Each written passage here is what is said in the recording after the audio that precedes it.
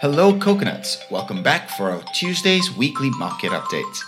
This week, we're here to talk about Netflix's profitability on Squid Game. Tesla is manufacturing 300,000 cars in China in 9 months. Xiaomi invests in an automotive chip company in their Series C round. And is China's Evergrande the next big short? Stay tuned.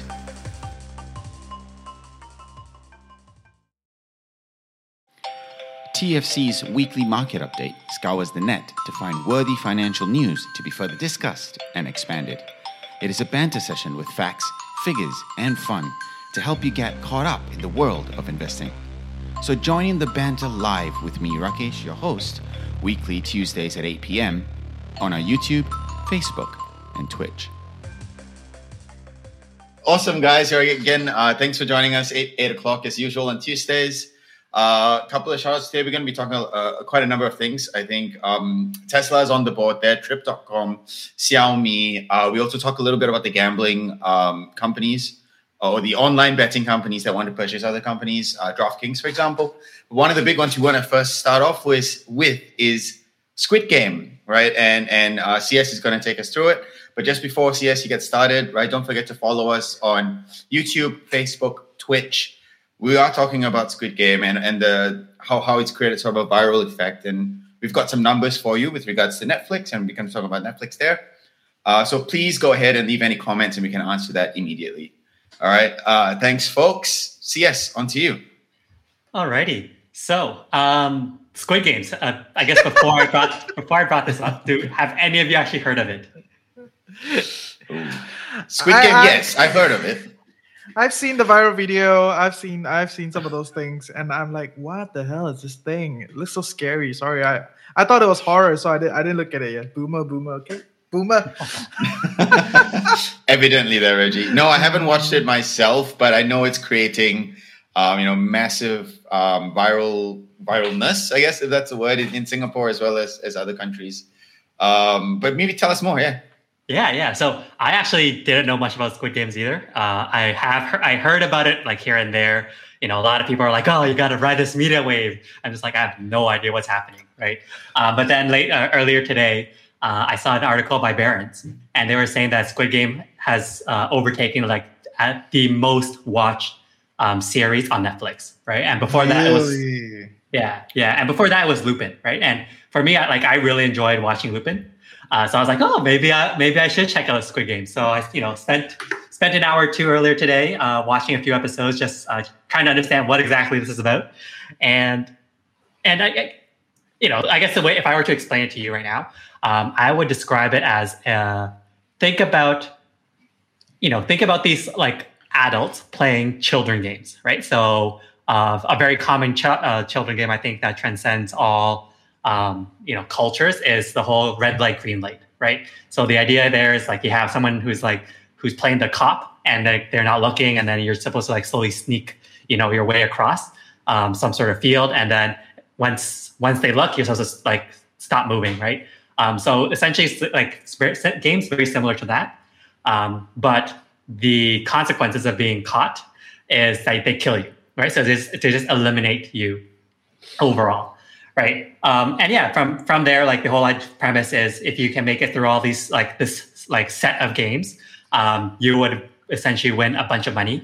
I think the up to where I saw it was about $45 billion, 45 billion won, which is about $28 million US dollars, right? And the reason why how they found all these participants is that all of these people are they owe a lot of money to loan sharks, right? So they're essentially going after people who are desperate, last chance of survival type of thing. And then they're approaching them saying, hey, we can be your savior if you are interested in playing this game, right? So I mean, I'm not going to get into the game anymore. But what I found really interesting when I found out that Netflix, or its number one series on Netflix, is number one, how much did it cost to make the game or the show? And then number two, how much do we think it's grown Netflix's user base, or it was the show that kept people for another month, right? Because I think the last few sessions that we did, Reggie talked a lot about Disney, right, and how Disney's franchise, like all the IP is able to bring in multi-billion dollars, right? So I'm curious on your take, so I guess let's facts that I am aware of at this moment. So it's estimated that Squid Games cost about $17 million to create. There are about 9 episodes, right? So that's about, we'll just call that $2 million. Cheap. Yeah, we'll call that $2 million per episode. And from what I've been able to find on the internet, they are looking to create a season 2 now, right? But off to you guys. How much, what do you think about the economics of Netflix from that perspective? So cheap. Honestly, it's one of the cheapest shows out there that Netflix ever produced that went so huge. But sorry, I'm a Kim's Convenience fan, right? So just want to reiterate my love for Canadian Asian comedy and how Simon Liu is just Zhang. Okay, but anyway, I don't watch Netflix that much, but I do know how much they're spending. Hundreds of millions of dollars just for one series, right? And for something like that, at this price range, it's pretty wild, right? So in other words, it is showing something. It's showing that with all the consumption data that Netflix has, they actually can give you a lot of guidelines as to what will work, what is interesting, what is the tick rate, how do you increase your hit rate, right? And if this is the first one that they can create at such a low production cost, what about the next one and next one? So if they can continue to do this a few more rounds, then hey, this is that means there's a system here, right? So we don't want to kind of tick on something as a one-off situation and go gaga around it. But hey, at 17 million for 8 episodes, very cheap, and I want to see them repeat the system. And it's also proving that K-pop works. Yeah, Korean drama is actually going international. So yeah, next one is Thai pop. Yeah, that's my belief. But anyway, yes. I have never saw any Thai pop before, so I can't make a comment there. It's coming. Yes. On my side, I think this has proven a formula for them, right? So actually, I've been reading Netflix, the No Rules, and the CEO talks about it there, about how he focused on content and all these things. And I think, firstly, that's their main bet, right? Building that sort of content and really moving forward. And we can see this actually throughout. Right, I think first it started with the House of Cards, if I'm not mistaken. Then they started to move towards the movies. I think with the one with Will Smith, and I'm not too sure. But we saw this this aspect of cross culture showing and cross culture views. Right, I guess it started with Money Heist or La Casa de Papel, which became, I think, the most viewership at that point in time. I think Stranger Things, he mentioned in his book. Reed Hastings as another big bet that he did that also did cross culture. Lupin being that one as well. I didn't know they were the most viewed until Squid Game. But I think this is proven to be something that works, and I believe is their secret sauce to keeping number one, retention high, and at the same time acquiring some new customers. I didn't expect it to be this low with regards to production costs. I guess they were just testing it out. And maybe a bit like Lupin, right? The first season was also quite maybe low budget, and the second season was a lot more. We might be seeing that with Squid Game as well. Or is it the fact that because COVID cases are rising globally, that everybody's just turning on to Netflix and just watching it now? Right? I don't think so. I think everybody is going out already. Although all the cases are coming up, a lot of people in the West have already moved on with their lives, right? So I don't think so. But thanks for reminding me all the old shows like Money Heist, Stranger Things. Yeah. Oh yeah, those were all pretty big hits at that point in time. And Netflix has this amazingness, right, of being able to create something from nothing. So they usually sign an options to produce for 3 seasons. All right, so the first 3 seasons will always be cheap for them, and then the production house will come in and say, "Oh, we need to renegotiate everything," and then the prices, cost of production will rise like crazy for next 3 seasons and the next 3 seasons, and eventually it becomes not as sexy, not as effective, and they will drop the content, right? So I think that's still a big part of what Netflix finds challenging, which is why I will want to see more of that whole game and multi-channel monetization going forward, right? And not so much just this whole continue that. But at least it's proven that their hit rate for content is very, very good. Yeah, it's there. Yeah. For sure. So, I was Googling a few of these shows when we were just talking there. So House of Cards, it's projected to have cost about $5 million per episode. 5 million, right? And Stranger Things was 12 million. So episode. Wow. Yeah, relative to these other, these two shows, Netflix definitely got a huge steal there. Definitely. Yeah. And I think there are a lot of, at least within the region, I do know some people that are producing content, for Netflix. And there are a lot of discussion about how Netflix is flexing its reach and flexing its brand to get cheaper cost, right? So that is something to do with skill. There's something to do with their hustling power. And yeah, for them, it's great. For everyone else, monopoly, it's always a slight problem for other people in the sector. So yeah, all that jazz, we have reaffirmed the idea that Netflix, it's very successful in creating new content. And actually, if you think about it, I would think it's a little bit unfair to even say that they're not creating new genres, right? So it always feels like they're creating something new altogether. It's not like new, like totally out of nowhere, but it's like they're always pushing the ground. Stranger Things, Orange is the New Black, Money Heist, even with this, I'm like, who the hell would think of creating a show like this? All right, so hey, pretty kudos to them. Good stuff. Cool. I think that was good. I think, to quickly sum up, you talked about creating good content, start off with creating these new genres, but sustainability, I guess, is the next question, right? After the first 3 seasons, what's going to happen next? Will they effectively move on to a bigger? Will the production house then say, okay, this is what's going to cost you? Otherwise, I'm going to say Disney. Of course, it always happens. Always Amazon, happens, right? Yeah, always happens. And then they'll create new shows and new shows and new shows. Yeah. Actually, speaking about production houses, I also found out that the production house that created Squid Games, I think it's publicly traded, and it's gone up 70% the last 3 trading days. 7-0. Dude. So yes, people are pricing in that already. That's some good money. Yeah. The Korean stock market is filled with entertainment stocks. By the way, for all of you that don't know, you can actually buy all your big bands. Your SNSD, your I don't know who else is there, like BTS. I think you can buy BTS. You can actually invest in these guys. All the companies, they own them, and they're all traded. All the entertainment, almost all of them, are traded in the Korean stock market, right? So, but they are very volatile, by the way.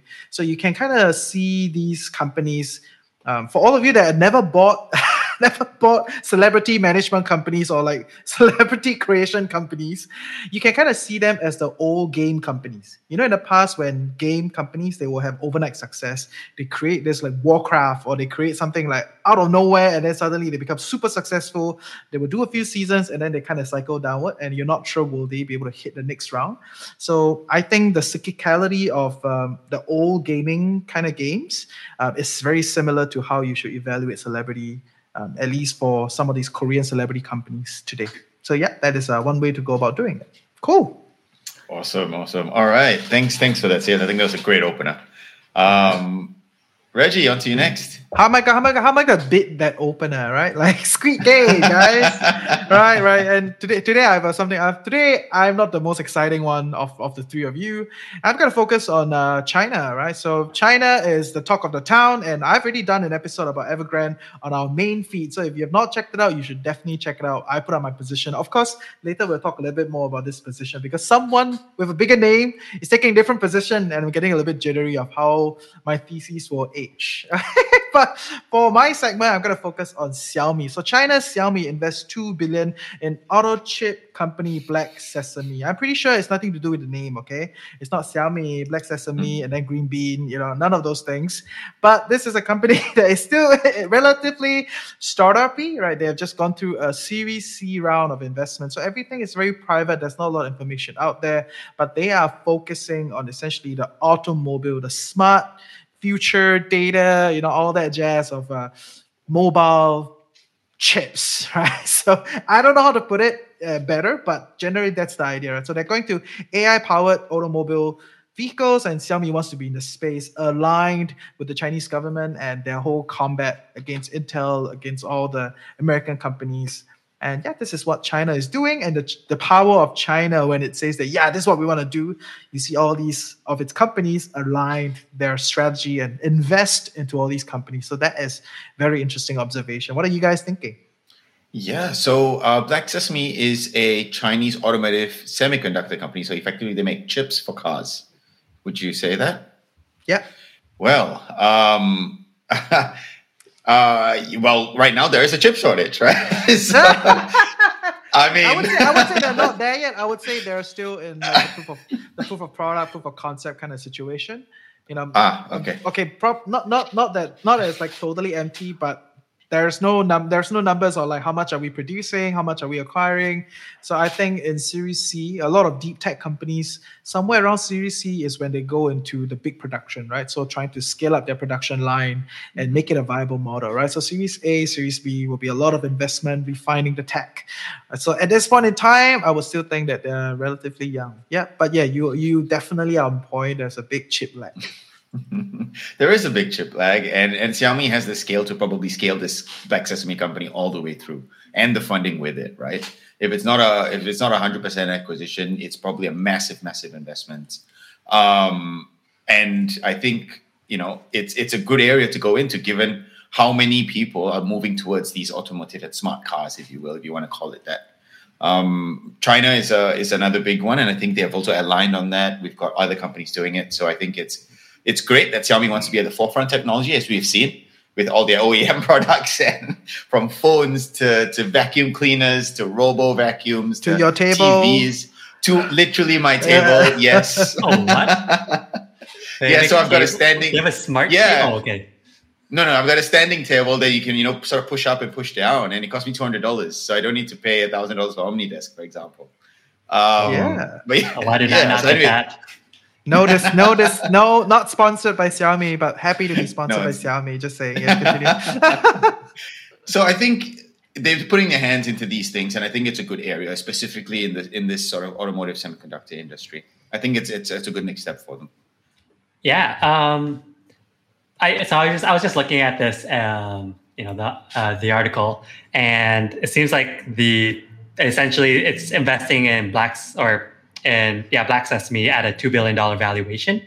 Yeah. And yeah, it's a few $100 million, right? So yeah. I would say, maybe 20% or so of the company, given typical valuation structures. I actually, for a company that big, I feel like investing in a company that's only $2 billion isn't that big, right? I think it's for Xiaomi, it's like really, hey, let's just throw some money, like not throw some money, but but it's not going to make or break their company or anything, right? It's probably one of the many things that they're exploring. So I mean that's what I think about it right now. I'll definitely need to learn a bit more about Black Sesame to kind of really understand like what exactly is this supposed to be about. Yeah. You should learn about red bean and black bean and green bean also. Like I think that they're building like they're going down that path, But I think you got that right. For a lot of these big tech companies, after they have the whole like flywheel and the big giant cash cow. They want to reinvest into other spaces or invest into verticals that will be relevant to them. So I think Xiaomi is not yet in the brain space of Chinese capital markets, right? So a lot of most of the investments in China come from Tencent, come from Alibaba. JD is doing a little bit of that, but yeah, it's actually very hard to compete with deals, in the capital space, in the whole startup-y, kind of growth trajectory, especially in China, because essentially, if you are invested in Tencent, you have a true train into the whole ecosystem, right? Same with Alibaba. So companies like Xiaomi, companies like Huawei, companies like JD, they are struggling to even get a lot of investments going. But after a few rounds of successful investments, you will see them structure to Xiaomi Capital, or some sort of thing, and that will be a whole investment arm of their own. But I would say that Don't be too hyped up about it. And I brought it up because I specifically want to let everybody know that a lot of companies say they want to go into microchip. A lot of companies say they want to go into semiconductors. And look at how many companies have successfully done it in the recent years, right? AMD, Intel, NVIDIA. But Intel is the old guy, right? So AMD and NVIDIA are probably the only ones. And of course, recently, Apple, right? Apple M1 chip. Everyone else has just kind of come and gone, and they've not really done it, right? So it's Black Sesame wouldn't be the first one, and I brought it up because I don't want everybody to be overhyped about it. But I also want to take this opportunity to take a look at the reality that when the Chinese government say that, oh, okay, we got to do this, all the companies will go along with it, right? And definitely, like what Rakesh has pointed out, there is a chip shortage. So for whatever reason, whether it's a supply chain or what have you, it's always good to see some of this more investment into this hardware development, especially in China alone. So yeah, great stuff. Awesome. Good one for there. All right, next on. I think sticking on the semiconductor, or rather automotive industry, I want to talk a little bit about Tesla, right? So Elon Musk mentioned that they're looking to manufacture about 300,000 cars from January to September next year in Shanghai or in China, right? And I think it's a movement from the US to I think they're currently manufacturing in California, if I'm not mistaken. And they're trying to move that to China. And of course, one of the biggest things that Tesla is currently facing is the chip shortage, automotive chip shortage, where he believes it to be settled by the end of the year. That's what Elon Musk is saying. I mean, we don't know.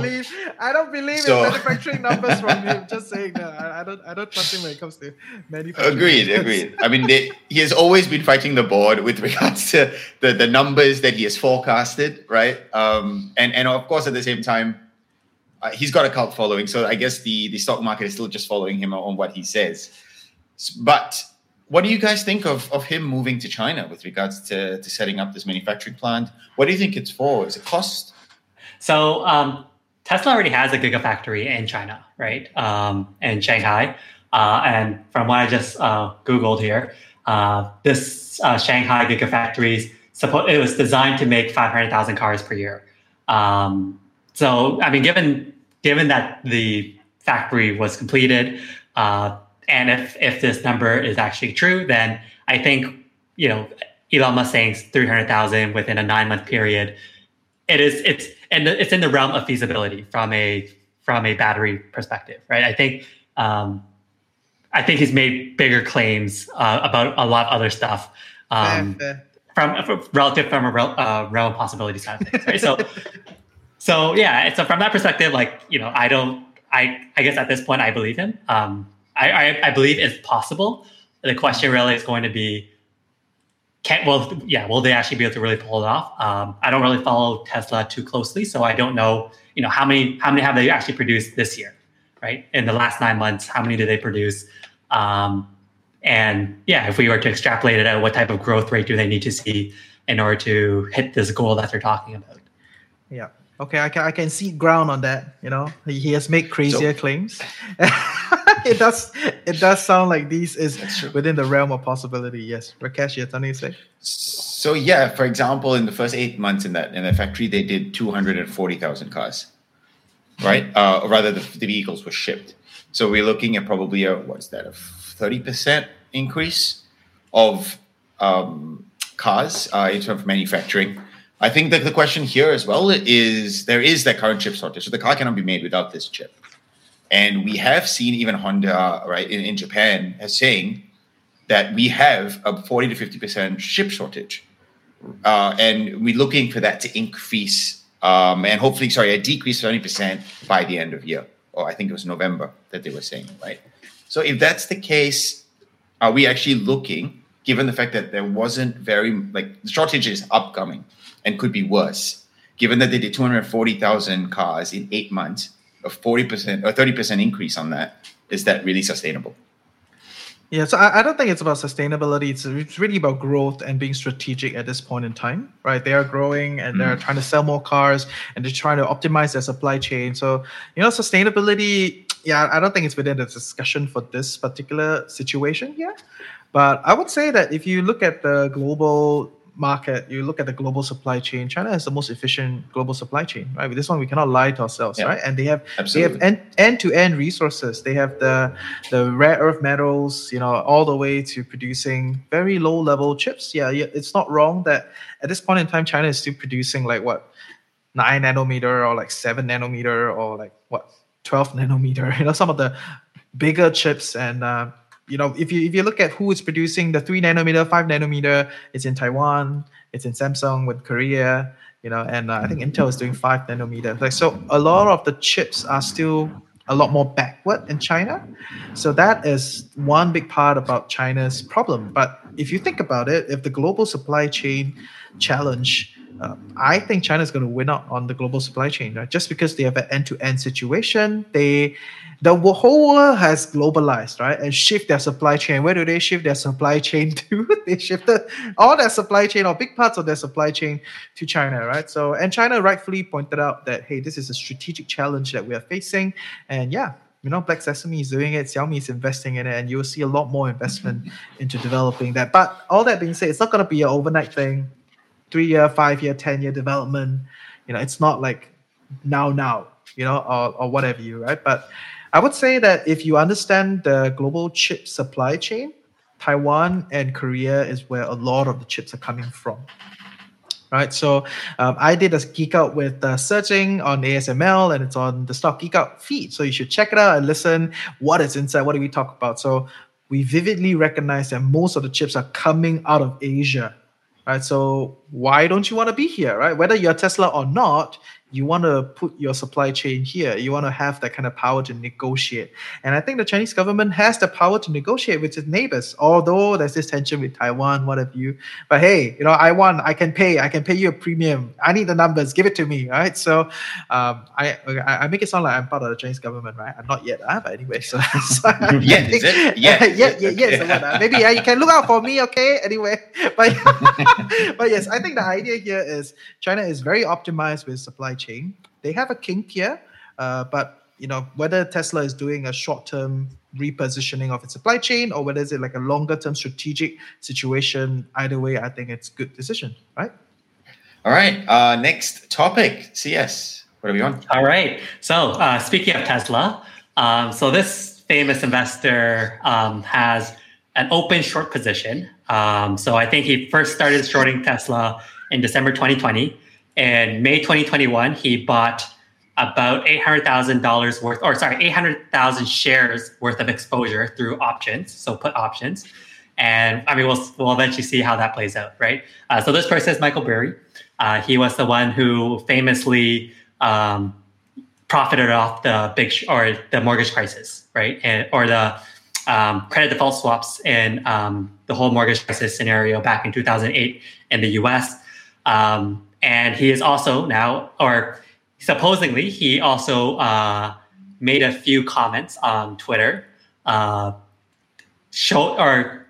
disclosing he has some sort of short interest in Evergrande. So yes, topic here is Evergrande. I don't know. I mean, where do we want to begin on this conversation? I just want to put it out there that I have put out my positions and I put out my thoughts. Okay, I don't own Evergrande, but I've done it and I put it on our main feed called the Ninja Coconut. So you should check it out if you have not. I don't know how you end up in Geek Out without checking out the main feed. But if you're somehow here and you're not in the main feed, please go listen to the main feed. And I just hope that my thesis age well over time. And I don't want to be on the other side of Michael Burry. Sorry to say, not all investment guys are always right and not always there. But Michael Burry is one of those people that does not always come up with investment theses.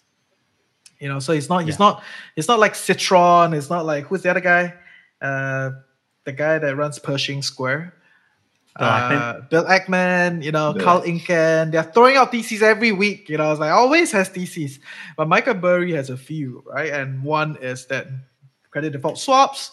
One is options on water, which he did after the credit default swaps.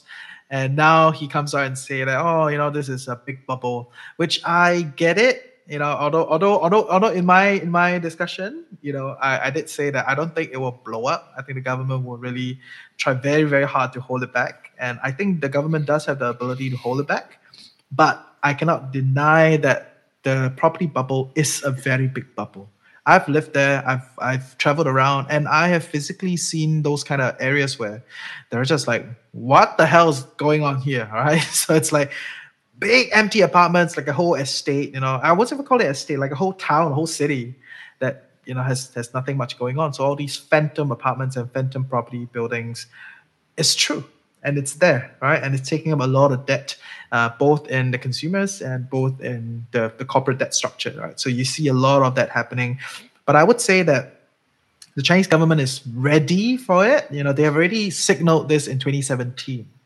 Right, so if you want to talk about how aware and how conscious the Chinese government is, they're definitely more aware than when the US went for a crash. Right, so this is definitely a good thing for them. At least they're aware and they know what they're trying to do. And I've heard a lot of pundits in China speaking in Mandarin, talking about how they're going to solve some of these problems. And because the debt is denominated in RMB, we cannot lie to ourselves. Because the debts are denominated in RMB, they have the full ability to essentially kind of squeeze out the debt and pump in new liquidity. Some people will get hurt. The market will shake. It's not going to be a cruise. There'll be a lot of problems, but I don't think it'll be as bad. But I really hope whatever I said age well, because it's Michael Burry, right, guys? Yeah, it is. Well, whatever you said is out now, out in the open and out in the world. I guess we'll go look back and review that in about 3 to 6 months, depending on what we're going to see. Yes. Please be opportunistic, but not overly capitalized. Okay, like you can always be opportunistic as an individual. Okay, but I still have to say it's not recommendation. Please do not take it as a recommendation. It's solely for education purposes only. But I'm opportunistic, so I am definitely looking at some of the interesting stuff. But I will say you still got to manage, the size of your portfolio, size of your bets, and all that jazz. Yeah. Just want to give out our friends at Bread News who initially brought this to my attention. So I don't want to talk too much more about what they wrote in there. Definitely check it out if you're interested. But I think what made headlines, or the initial headlines, was Bill Ackman essentially pointing to someone's Twitter profile. So this is I think I would say it's a relatively small profile. It's not like a well-known person. It seems like it's a pretty much anonymous account. And this is essentially, he initially, made it called this account out back in late July, and as in I'll just read exactly what Burry supposedly tweeted. So he said, note to date, this is why if you want to be informed or to be cool, you should read every single thread on Evergrande/China/Contagion the last few months by, at the last bear standing, right? Or the last bear stand one, or what have you, right? So I went through the guy's profile, checked out a few of his tweets, a lot of information, haven't actually read it all. But one of the things that I found interesting that was mentioned is that in August 2021, China's residential property slowed down quite significantly. Home sale values dropped 20%, and it's continued to escalate. Right, and this is back in August. So, as someone who's been in the market before, as someone who's buying a property, you're typically putting down some sort of deposit, right? And usually that deposit's, depending on where you live, it could be anywhere from 5% to 30%, right? So if your property value started to drop 20%, essentially, in a sense, your deposit just got wiped out. And I think that was one of the challenges with, with the U.S. Side of things, right? When people were living in property values or in properties, or if they had properties that were costing more from a loan perspective than the actual property value after the implosion, right? So I think that from that perspective, I'm very curious to see what will happen, with the market and how people how all these people are like who've taken out all these different loans would essentially view, how would they act, right? Will they act similar to the US where they just started walking away and just letting it default, which then became, a cascading issue? Or will the Chinese government somehow be able to like step in and limit that exposure? Mm-hmm. I think it's important to look back at history and realize that the Chinese government is not the only one that is facing such a challenge, or has faced such a challenge. You see that in the early days of Korea trying to develop, all your property crashes and all that. Literally, the whole property coming down. Yeah, I know some people are seeing viral videos of like, China anyhow built property. But actually, Korea went through that same shit. Singapore went through that same thing. Japan went through that same thing where when the market is overcapitalized and or trying very hard to grow in a short period of time, people cut corners and there's not enough legislation, not enough regulation around a lot of things. So, and it just becomes a bubble, right? So at this point in time, I definitely agree that it is a bubble. My fundamental divergence is that there is no complicated derivative situation, or at least there's no complicated derivative situation relative to what was happening in the 08 mortgage crisis, right? So we will see. But I just want to put it out there that I don't think you will see a lot of Chinese people sleeping on the streets, okay? Don't worry about that. A lot of them will go back to their hometown, right? And if you want to learn more about that, really, you must understand the revolution and the kind of land reform that went through during China's rise to where it is today, right? So there was an early day when there was a lot of problems and they were going through revolution. And during the period of revolution, the people actually got back their land. So it's very different from the situation in the US, where there were a few major landowners and there were a lot of slaves.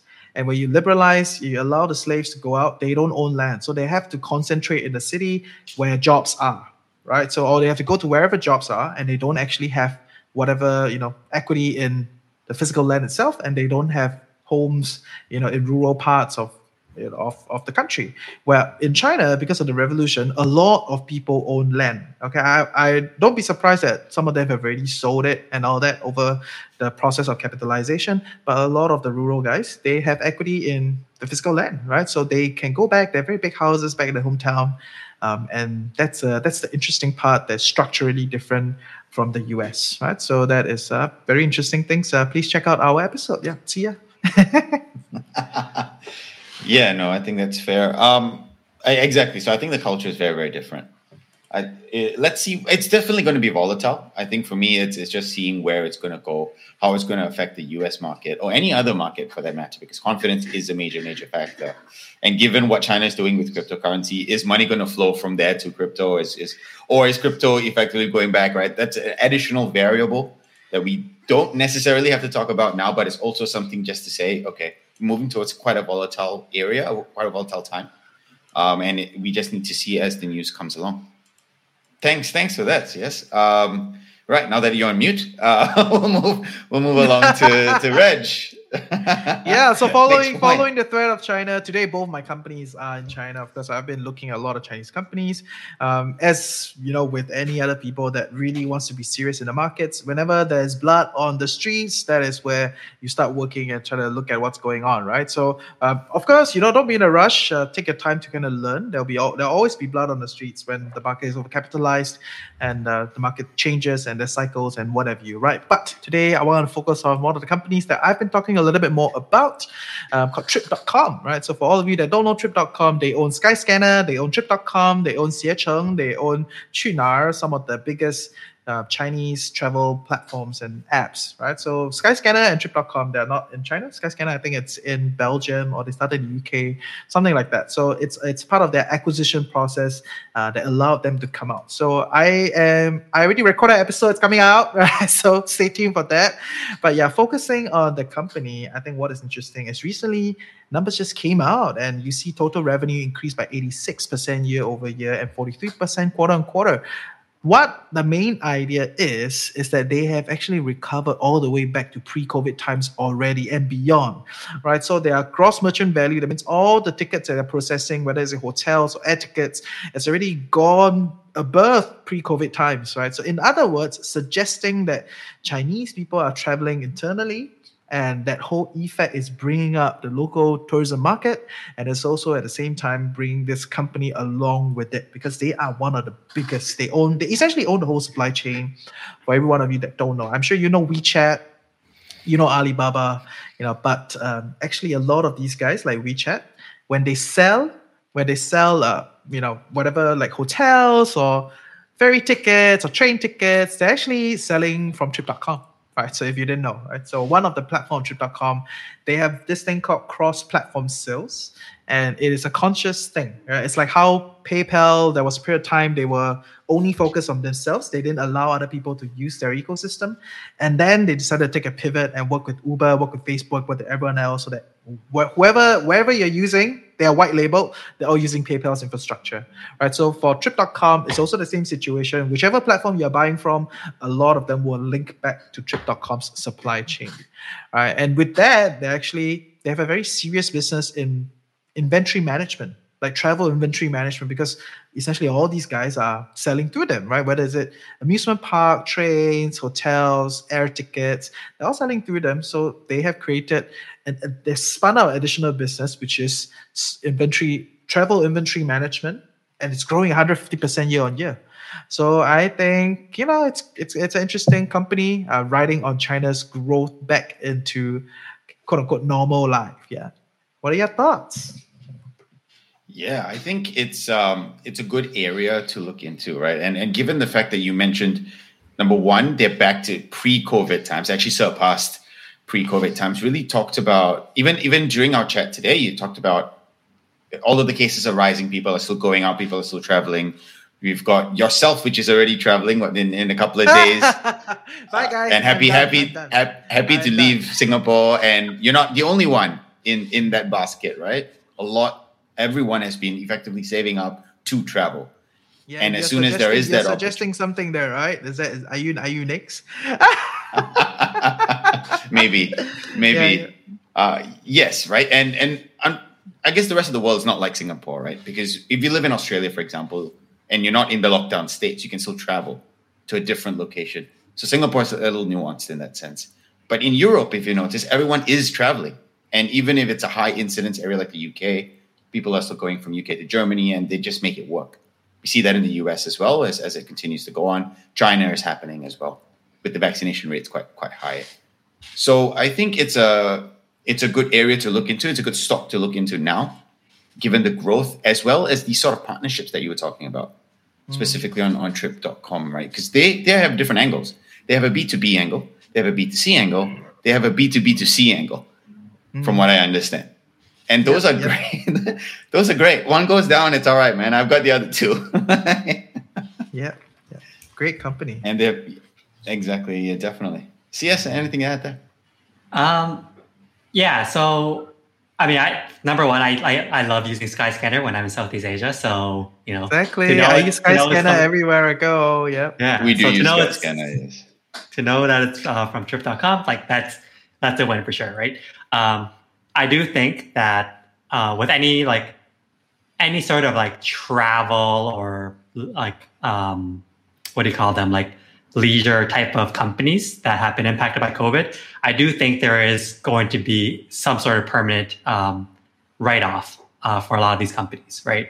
And I guess, and this is like pretty much like there's going, like within every single subset of population, there's going to be a percentage of people who are not going to be comfortable doing what they were doing pre-COVID, right? Even though they're fully vaccinated, or like, hey, I don't want to risk it, I want to stay at home all the time, right? Like case in point, like my girlfriend, like she's not comfortable going out even though she's fully vaccinated, so she doesn't go to restaurants. She refuses to do that, right?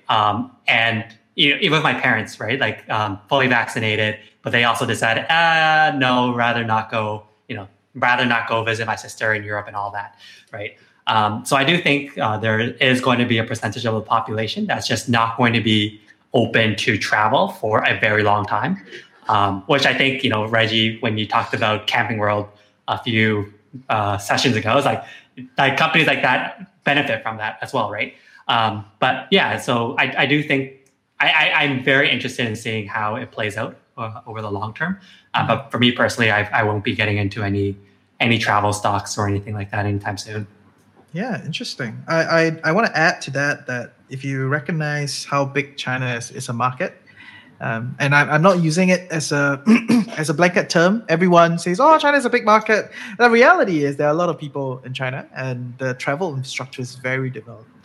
Right, so if you've been there, the high speed rail is like, pop, you get there. It's super fast, right? There are a lot of airports around. Just imagine Singaporeans, right? There's a new MRT station. People go to the MRT station and see what's around there, right? So that is the same idea, with China spending and leading the kind of investment to build trains into places where nobody goes to build airports into places that nobody goes to.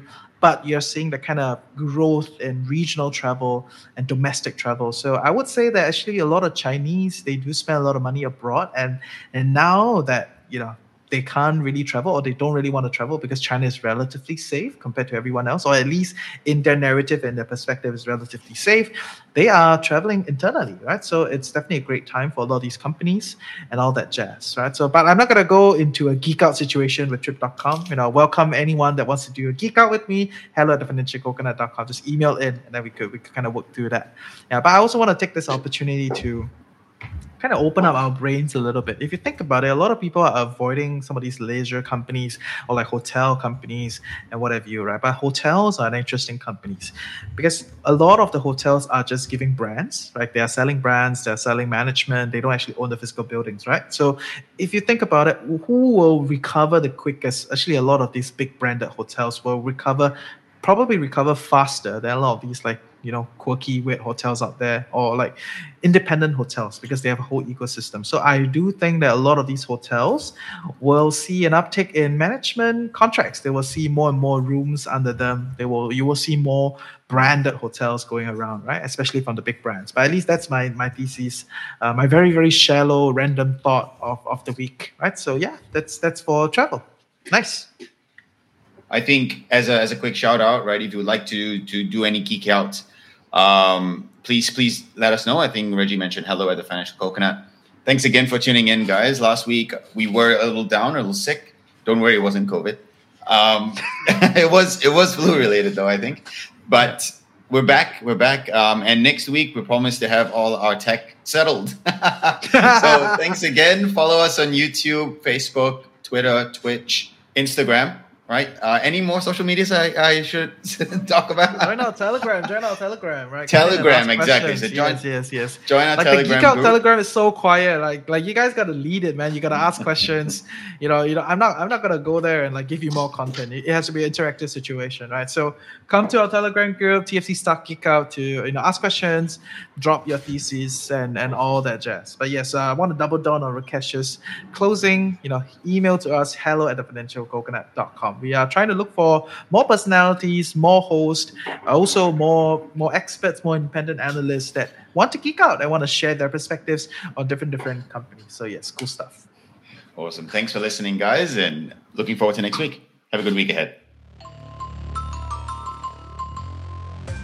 Thanks for tuning in to this week's episode with me, Rakesh, and trust that you learned something today. If you enjoyed the session and want to be part of the banter, join our community Telegram group or follow us on social media. We also have a weekly newsletter to get a digest of the news we covered. To sign up, please click the description below. As always, we love your feedback, so share that with us at hello@thefinancialcoconut.com. Thanks, and stay safe.